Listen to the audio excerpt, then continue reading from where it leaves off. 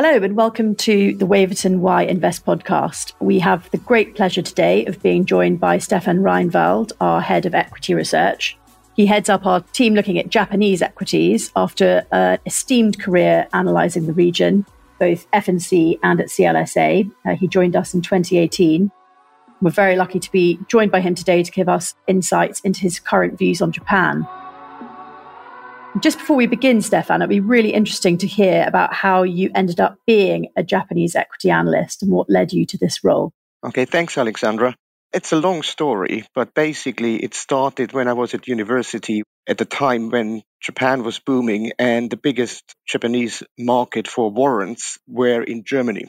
And when I was in university in Germany, I extra financed some of my expenditure investing in Japanese warrants, which was very good until 1989 and then turned a bit sour. But I never lost my love for investing in Japan, and I had the opportunity to join Foreign and Colonial in 94 at the Japanese team, working for great people, and I had a great mentor, and I never looked back and did Japanese equities, investment in Japanese equities and analyzing Japanese equities since 94.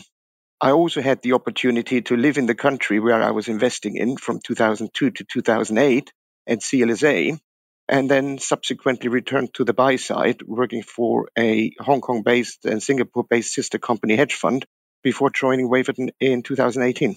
Fascinating and varied career, Stefan. Be really helpful for our listeners who might be uninitiated in being an investor into Japanese markets, just to give a backstory about investing in Japan and the reputation that it has. Japan has been a difficult market. Basically, when I've invested in Japanese warrants, it was really the peak of the market. And the Nikkei, as the leading index, or as well as topics, have yet to recover to these levels from 1989.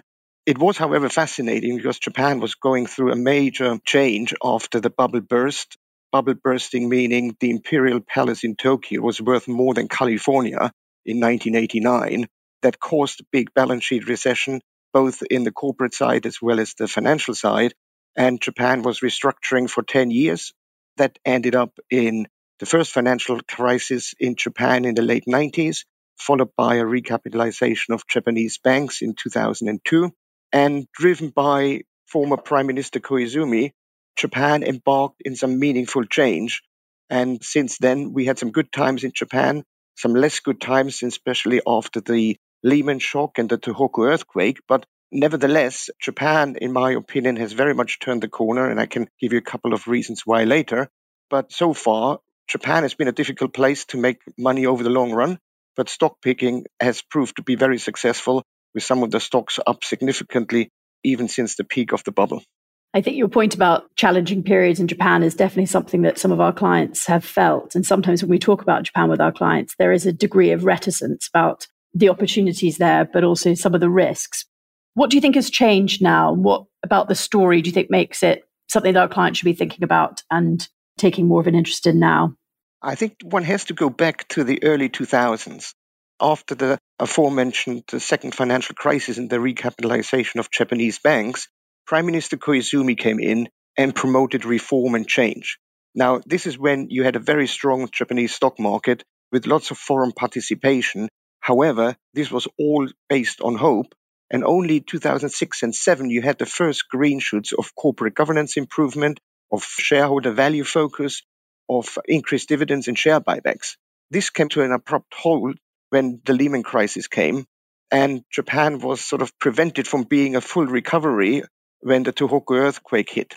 This is when, the year after, Prime Minister Abe came in for the second time, and he promoted again change and reform, famously labeled the three errors, which was corporate reform, which was improvement in corporate governance, which was monetary stimulus, and which was fiscal consolidation. Again, the market rallied very strongly from 2012 to 2015, again, based on hope. And everybody was a bit put off by Japanese equities after the strong rally in technology in the US, and Japan kind of sailed into the sunset of irrelevance. However, the biggest change now is that these initiatives that have been put into place, a corporate governance code and its various iterations, a stewardship code and its various iterations, and changes to corporate behavior as to shareholder return, very meaningful share buybacks, very meaningful increase in dividends, again, change on board level as to corporate governance. These are all now factual evidences. This is no longer hope or the hope for reform. This is actually really happening. And recently, the Tokyo Stock Exchange again pointed out that corporate Japan in the next step forward needs to line out very clearly the relationship between a corporate's return on invested capital and weighted average cost of capital. And if this was a negative spread and the stock is trading below fair value or below book, corporates would need to address this, devise a plan, implement the plan, communicate on the progress of the plan. And again, this attracted foreign investors to Japanese equities as, again, change is for real now and change is actually factual and one can prove that. So I think this is really a very positive development. So twice before you had hope that things are turning better. Now we've got real factual evidence that things are turning the right way or already progressing the right way. And are we seeing significant moves from foreign investors into Japan? Because I know that's one of the key things that drives the market movements there. It was quite interesting because 2012 to 2015, you had a very strong inflow into Japanese equities by foreign investors. That was all withdrawn until March 2023. And only after the TSE again stepped to the plate and demanded from corporate Japan to implement these changes based on return on capital, on corporate governance and cost of capital, foreign shareholders returned to Japan and saw buying into the summer months. And the magnitude is still very small. So I think once foreigners realize as time goes by that these changes are for real, that the trend is going in the right direction, there's much, much more buying power from foreign investors. And are you seeing changing attitudes amongst management teams within Japan when it comes to things like disclosure and ESG and other factors that have been big drivers in the US and European equity markets, but haven't been so much of a feature in Japan? Disclosure, definitely. No doubt. Board structure, definitely. As a proxy for corporate governance. Alignment with shareholder interests, definitely. Not the entire market, but the good and investable part of the market. And also ESG. Japan had to step up to the plate, join the international community, although the biggest improvements, again, have been in the G, but there's also quite a lot of focus on the environmental part and the social part. So, yeah, there have been changes. There have been promising changes, and they are factual. One of the other big trends you've talked about that I found really interesting is about the corporate simplification process that's gone on, getting rid of subsidiaries, etc. Could you talk a bit more about that trend that you've seen and maybe some examples of companies that have done it? Yeah, I think the biggest, and that comes again to efficient capital allocation as part of the improvement in ROIC. A good example has been Hitachi. They had more than 20 subsidiaries 25 years ago. The financial crisis in 2008, 2009 almost saw the company going bankrupt, and they needed to change their attitude towards how to allocate capital within their group. As a result, since then, Hitachi has sold off or bought in all of its listed subsidiaries. And as a result, returns have improved. As a result, the stock has performed very well. And this is just one example of blue chip Japan. You can see this in many other cases as well, where corporate structures are being simplified. Parent companies are deciding what to do with listed subsidiaries, either to buy them in or to sell them off, but also making the capital allocation based on core competence, investing in core competence, divesting in non-core areas, a very, very interesting capital efficiency improvement investment thesis. And that really goes through the entire space as to sectors and industries. Talking about sectors, you mentioned earlier that the US stock market in particular had benefited from this huge technology trend that we've seen over the last 20 years or so. I know that there are Japanese companies really exposed to some of the trends that are making the front pages today, like AI and electric vehicles. Could you talk about some of the interesting stories in Japan where you can get access to those mega trends? Japan really is sort of the picks and shovels of those two big trends like artificial intelligence and electrification of the auto industry or the energy transition. So they are very much exposed to electronic components, to materials used in electronics, materials used in the electrification and the development of smart grids. So they are really sort of the suppliers to large companies that are producing the chips like a TSMC, for example, or for NVIDIA, the batteries that are being produced for electric vehicles from a Panasonic or also from a BYD. So they are the ingredients that go into these end products.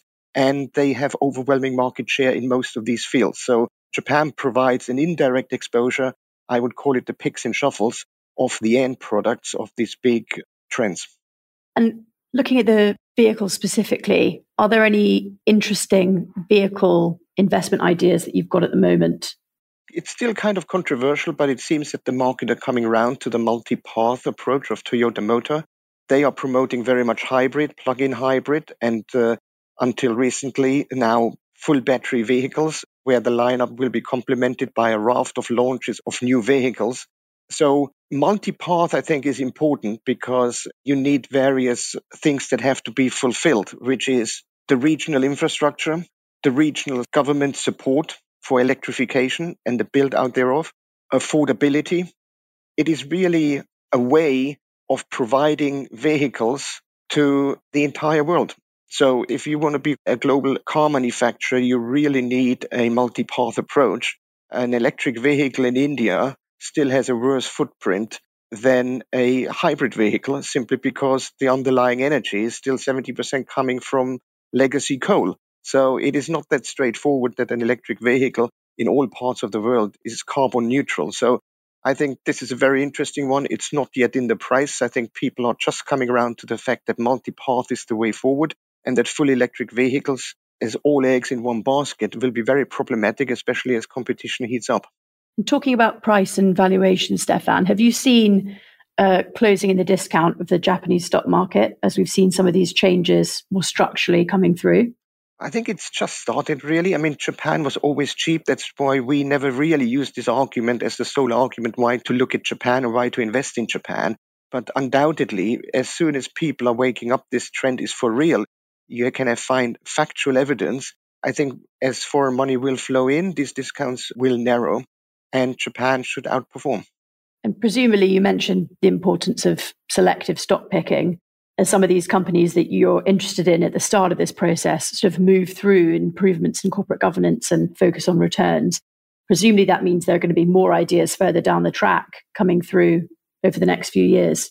There are many companies that are really interesting, companies that fulfill our 4 criteria, which is having a sustainable competitive advantage, having the ability to generate future free cash flow, where shareholder interests are aligned with management, and companies that offer the right valuation considering risk and return. And I think the number of companies that fulfill these criteria are quite ample in Japan. And I think there are some very interesting opportunities out there. One trend that I've also found interesting, and I see this anecdotally with a number of my friends who've traveled to Japan over the last few years, there's been a big uptick in bound tourism into Japan, hasn't there? Also interested to hear how COVID has impacted that and whether that's returned to its previous peaks. I think this is an interesting point because when I lived in Japan, there were around 2 million tourists coming to Japan per year. And under the first Abe administration, he made it his goal to make Japan a destination country. And he was talking about 20 million tourists per year in 10 years' time. And when I was living there, I thought there's no way this number could go up 10 times from 2 million to 20 million. Pre-COVID, we almost had 30 million tourists arriving in Japan. So there was a strong trend. Japan opened up, language barriers came down. Japan is a beautiful country, great culture, great nature, a safe society, and just a very, very good place to travel. Now, I think after COVID hit, inbound tourism fell to zero. And this is an interesting opportunity because with the exception of Chinese tourists, the rest is back to pre-COVID levels. And with the yen supportive, making Japan an extremely cheap country to go and have holiday, but to go to Japan in general, I think will trigger the next wave of inbound tourism that will, of course, help the domestic economy. Do you think it's economic weakness in China that's holding back that bit of tourism? Yeah, I think it's a combination of both. It's sort of the problems that China faces, but also for Chinese tourists, in particular, package tourism, it really just opened up. So it is at the very, very beginning, whereas other countries have been traveling to Japan much earlier. So I think China lags behind and also faces a bit of domestic headwinds. If you take a 3-year view, I think tourism will be a very good supportive trend for the Japanese domestic economy. Stefan, you've painted a really positive picture about some of the opportunities for particular companies within Japan. When you look at Japan for 2024, what are the risks on the horizon that you think could potentially derail that investment thesis that you've put forward? I think the biggest risk is deflation. Japan has been living with the psychology of deflation, where 1 yen is always worth more tomorrow than today, sort of holding back spending. With inflation now looking more sticky, that psychology might have well broken, and which could provide a very, very good underlying support. Interest rates probably will go up, but from a very, very low level. And more importantly, wage growth looks pretty solid already 23, and as the indications are, also 2024. Now, if this is the case, the investment thesis is really strong. If we didn't break the psychology of deflation and Japan drifts back into a deflationary mindset, negative interest rate policy will prevail. And I think this would be the biggest risk to a positive investment thesis. So watch out for wage growth, watch out for higher interest rates, and modestly higher interest rates. If this unfolds, it's really positive. If we drift back into the psychology of deflation, I think one needs to revisit the top-down view on investing in Japanese equities. That doesn't mean that there are not interesting bottom-up opportunities, but that might well scare foreign capital away again from Japan. Presumably, that is the top of the list for the politicians and central bankers to try and keep the show on the road, as it were, from an inflationary perspective. We've seen many evidence, in particular. So, for example, beer prices in Japan haven't changed since 2008. And now we've seen 2 price increases over the last 18 months. You can see that there is a positive trend towards modest, manageable inflation of, say, give or take 2%, which is also the central bank's target. But the central bank is also very much focusing on wage growth. And wage growth at large corporations is strong. We're talking 5% plus. But wage growth at small, medium-sized enterprises is still relatively limited to 1 plus X%. So we need to see this broadening out. And if that's the case, I think the combination of higher prices, of wage growth, will stimulate consumption and will break the psychology of deflation, or will confirm that the psychology of deflation is broken. Fantastic. Stefan, thank you so much for joining us and giving us your outlook on Japan and a view on some of the things that have changed over the last few years, making Japan more interesting from a stock selection perspective. We look forward to seeing how 2024 plays out, and we hope that you'll join us again on the podcast soon. Thank you, Alexandra. Thank you so much for joining this episode of the Why Invest podcast. If you enjoyed the episode, please do like, subscribe, and share it with friends and colleagues. We do hope you join us again. The information provided does not constitute investment advice, and it should not be relied on as such. It should not be considered a solicitation to buy or an offer to sell a security.